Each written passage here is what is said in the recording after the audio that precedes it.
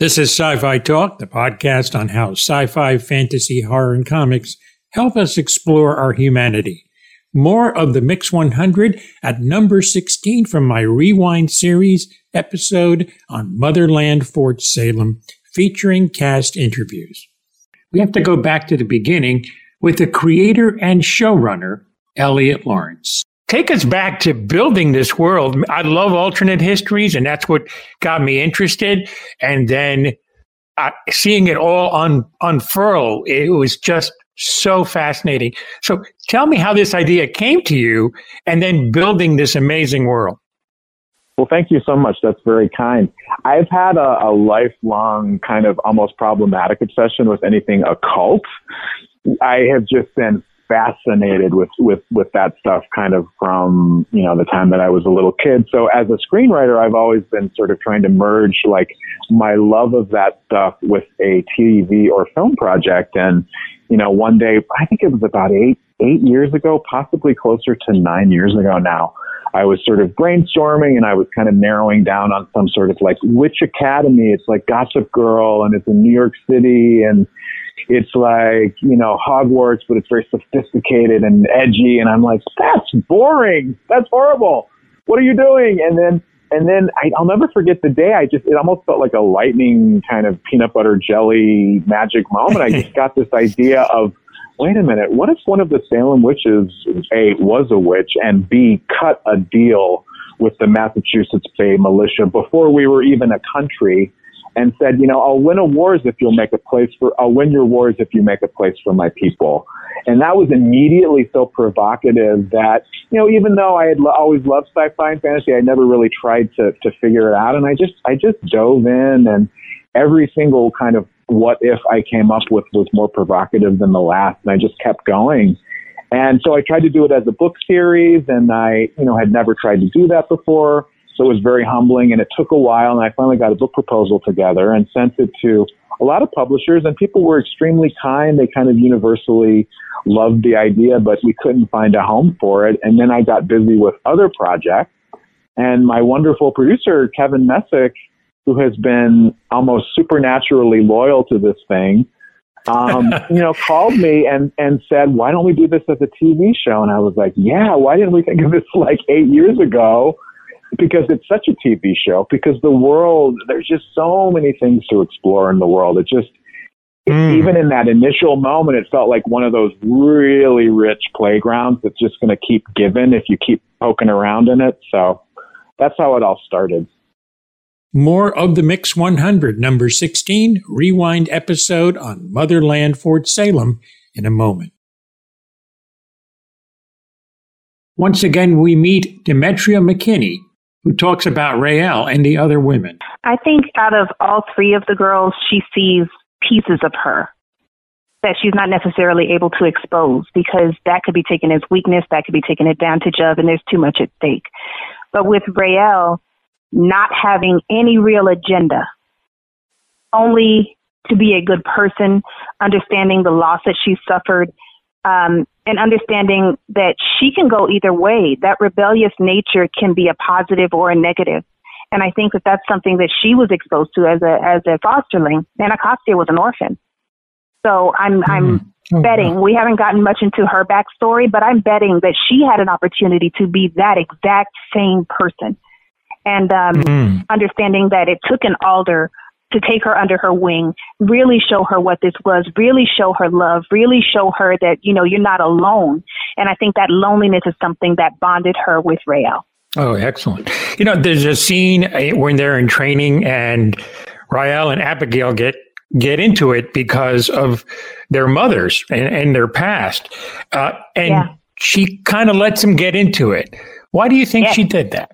She needed to see what power comes in all forms. And it's exposed in a lot of different ways. Some people use their power for bad, which can be in the form of rage. It can be a form of hatred. And she needed to see what those powers would do untouched.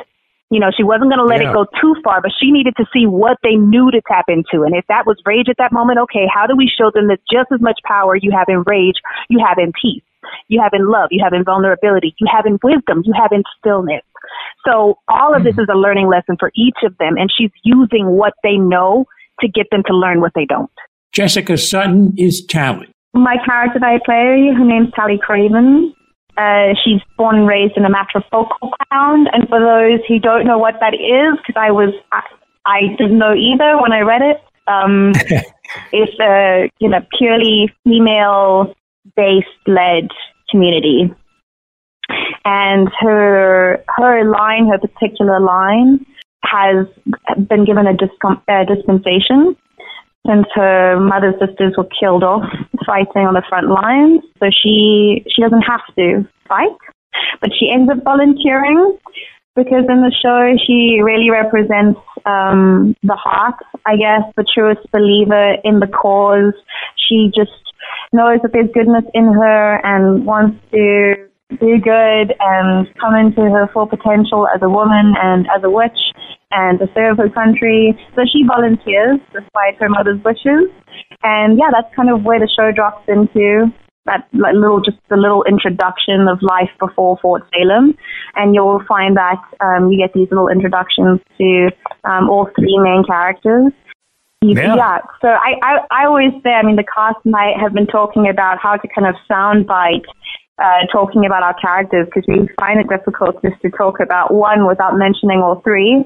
That's right. And I would say, just in terms of the character types, I would say, we have Raelle as the rebel, and she very much represents the mind, and Abigail as this fierce leader representing the body, and Tally as this, truest believer, really believing in everything that Fort Salem stands for, and that would probably represent the heart. So, we have this mind, body, heart, and you can see just how all three experience massive growth throughout the show. The rebel learning to open herself up to love again, and the leader coming into her own courage and taking action, and the believer who has to learn a lot of discernment and assertion and kind of that, idea of innocence growing up. Becoming wisdom. Who's growing up would be wisdom. I don't know. I just sucked that out of the ether. But yeah, I think that's what pain and life, just living, teaches you. Ashley Nicole Williams is Abigail Bellwether, who has a legacy to live up to. It's so cool to play that because she has so many layers to her. There's so much depth. I think her source of pressure being her mom and being a bellwether, she also puts pressure on herself. And that's something I, as Ashley, do. So it's really cool to be able to connect to her in that aspect. She doesn't want to fail. And that's something I don't want to fail as well. So I think just bringing myself to the character was the coolest part, unraveling those layers in her. And I think it makes for a great character all around. Yeah. And not only is that pressure, but her fellow classmates, it can happen one of two ways. She could look down on them or they could look down on her. And that's exactly what's happening because of who she is. She has that added pressure. So she doesn't catch a break. At all. She doesn't. And, she has to learn because she's a bellwether. I think at the beginning she does look down on Raelle, especially because Raelle doesn't really care. Yeah, she doesn't really care about the war. Her mom died, and she just thinks it's slavery and not by choice or whatever she says. But being a bellwether, she does need to learn that yes, you do need to succeed, but you can't knock everyone down in your way. So she'll have to learn, just like the other girls have to learn, that they need to work together to get to their goal and where they want to be. So Abigail really has to learn that there's no I am team, and, she shouldn't look down on other people. She should, care about them and help them as well. One of the fans' favorites is actor Taylor Hickson, who is at Raelle. When you read the part of Raelle, what jumped out at you after reading the first script or maybe some of the sides? Oh, wow. Just the general world of Motherland is incredibly seductive at first pitch. Being granted the opportunity to drive a narrative as a powerful female character when we're often thought of as a backdrop or an afterthought to powerful male personas. We're finally not only coexisting, but we're leading alongside men. So, of course, that's incredibly attractive as a general consensus of the world of Motherland. I've always been incredibly interested in witchcraft itself. So, when you're looking at the anatomy of the witch in Motherland and the use of the vocalizations, it's a direct translation to women having a voice and holding power and carrying authority. That's something we really hope to use the depiction of the vocalizations to empower other women and its youth, because I can certainly say that that's the effect it had on me when I was first looking at it. It's a testament to the value of your voice, and I think that this project came along at a time where I really, really needed that encouragement. So I approached Raelle and wanting to learn from her, and it certainly did just that. It was a major challenge, emotionally and physically, but it was brought on with utmost enthusiasm. More on Motherland Fort Salem in a moment. Madam President and my favorite dream girl, Cheryl Lee Ralph. About President Wade, I noticed that there was this one scene I saw, because I've watched pretty much every episode, and the one scene that I saw, I kind of get, reading between the lines, she might have a bit of a mistrust for the witches. Oh, I'm glad you're paying attention. Absolutely. Of course she does. Just a little bit of mistrust. But what I love about the character is she's trying to learn as much as she can about these witches under the leadership of General Alder, who's been in power for so very long. There's more Rewind looking at Motherland Fort Salem in just a moment. Let's get back to Motherland Fort Salem on Rewind, Season 1. Shades of gray abound in Motherland Fort Salem. Here's Demetria McKinney, Taylor Hickson, and Cheryl Lee Ralph. What I've learned that I really appreciate in Motherland is that not everything is as black and white as it seems. Right.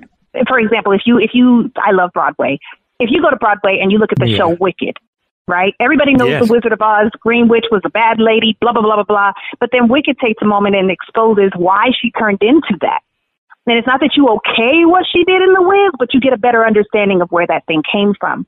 So the spree is, yes, definitely the rogue element of witchcraft, but they're really fighting against what they feel is tyranny, volunteering your life for people who don't necessarily care for you, understand you, who have persecuted you. You basically feel like you're put into slavery.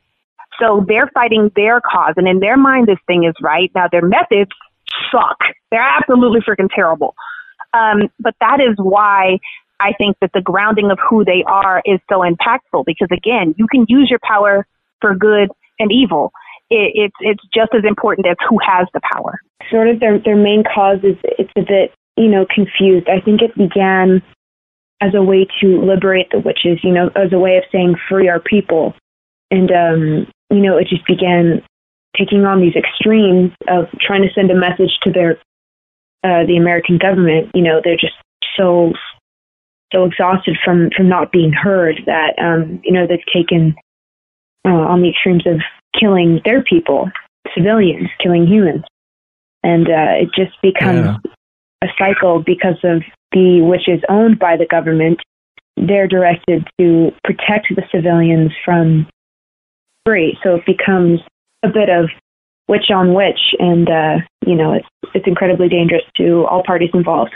Raelle lost her mother to the cause, so I think she has holds a lot of resentment for the army in general, and I think that in turn makes her interested about the spree. Being in the army, she's fed all of this propaganda, but I just think she knows better than to trust what she's told, and I think she wants to see up close for herself, sort of what's being puppeted behind the scenes. I just think she knows more than she lets on, and she's going to be very determined to sort of find out more about what lurks in the shadow of Alder, the general, and about the leaders of the spree. think, she's very conflicted. You know something? I was listening to that whole scene there, and I said to myself, my God, once again, art can imitate life. I agree with what they want, and the way they're going at it, it is with the cost of so much human life. But they believe in their cause so much that they believe all of these people should die, when in fact, if they were to use what they have in their hands, they could save the lives. And I'm like, oh my God, this is making me crazy. But it's very interesting. Jessica Sutton. I think the military aspect of this show just calls for, a huge physical demand. And, all of us as actors, we felt compelled to commit 100% to doing our own stunts. And we had incredible trainers and stunts kind of, make us look amazing in our attempts. And if we couldn't, they would stand in for us. And I mean, I would not describe myself as athletic in the slightest. And I would speak for all three of us in saying that we are not gifted in hand-eye coordination. And the weapon of choice in this world is not guns, but an ancient martial art called rope dart. And so there's a whole other set of skills that you have to learn in wielding this weapon, and making it look quite effortless and cool. So from an actor's point of view, it's just a dream come true when you met with such an exciting challenge. And I just know from any time that I've stepped up to kind of go out of my comfort zone, I've always been rewarded and kind of walking away with something that I didn't know about myself. And at that point, I think, just most of the time I was walking away from the mat or the day thinking, I'm stronger than I give myself credit for.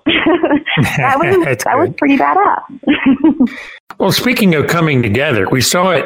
What happens when you do come together first with what I call tuning fork test, and then the other when you're essentially you set a record for blasting a hole in the wall when the three of you got together. So that's got to be one of the main themes of coming together and working as a team to overcome your enemies. And the Spree look like they're pretty deadly folks. Oh, for sure. Like I said, we definitely have to put aside our differences and come together, because we weren't just placed as a unit like by chance. It's definitely, I feel like, Alder knows what she's doing, and we're all very powerful, and we just have to learn how to hone in our powers and use them together, because we see what we can do together, and it's so powerful, and I feel like it'll be unstoppable, honestly. Taylor Hicks. Personally, I've always been kind of leaning towards people that are kind of a little bit rebellious. And it's like, you want to put me in this slot? I don't fit into that slot. And I want to make my own slot. And I think I've always admired that. And she has that in spades. And I love that about her. Yeah, I definitely have great empathy with her there. I felt like a lot of my life, I was, that game when you're a child, when you're trying to put shapes into a box with all the cutouts and the shapes aren't fitting. I've often felt like I've been doing that with moments of my life or pieces of me, and I definitely connect with Raelle on that one. She's just navigating her youth and her womanhood and trying to find her place and teach herself about trust and love and what it means to grieve. And she's just so dynamic and authentic in her being, and it's incredibly attractive to young female actor. As far as her love life, if I were to her directly, I would say tread very carefully where the territory you're going into could be very dangerous right now. So talk about that aspect of playing her. Well, I'd say that my relationship with Amalia's character, Scylla, was probably one of my favorite parts about playing Raelle, just because you see so much emotional repression from all of the characters. It's sort of that we're speaking to toxic masculinity. it's great as an actor to explore new relationships and new territory, but just to get that vulnerability in that side of Raelle and just see her really open up and, allow herself to trust and love and just be a little bit lighthearted and sort of forget about the extremities around them and, that matter and that pressure of life and death. But yeah, their relationship over the arc of this season is incredibly passionate. It's intense. It hones a lot of depth, determination. It's very powerful, all-consuming, and it majorly affects a lot of the life paths and career paths in the military for many characters. And Amalia herself she's such a phenomenal scene partner, and it was an honor to develop an on-screen relationship with her. We were very lucky to have organic chemistry. With The Mix, it's one of the many special programs available, and it's determined by listener downloads. And it's part of Sci-Fi Talk Plus, which is a great gift for you and also for your friends and family. Now over 900 episodes that are commercial-free, uncut, and even special programs. The best part, it's free, but it is limited. Just click on the link in the show notes for that free lifetime access, but do it quickly. This is Tony Tolato.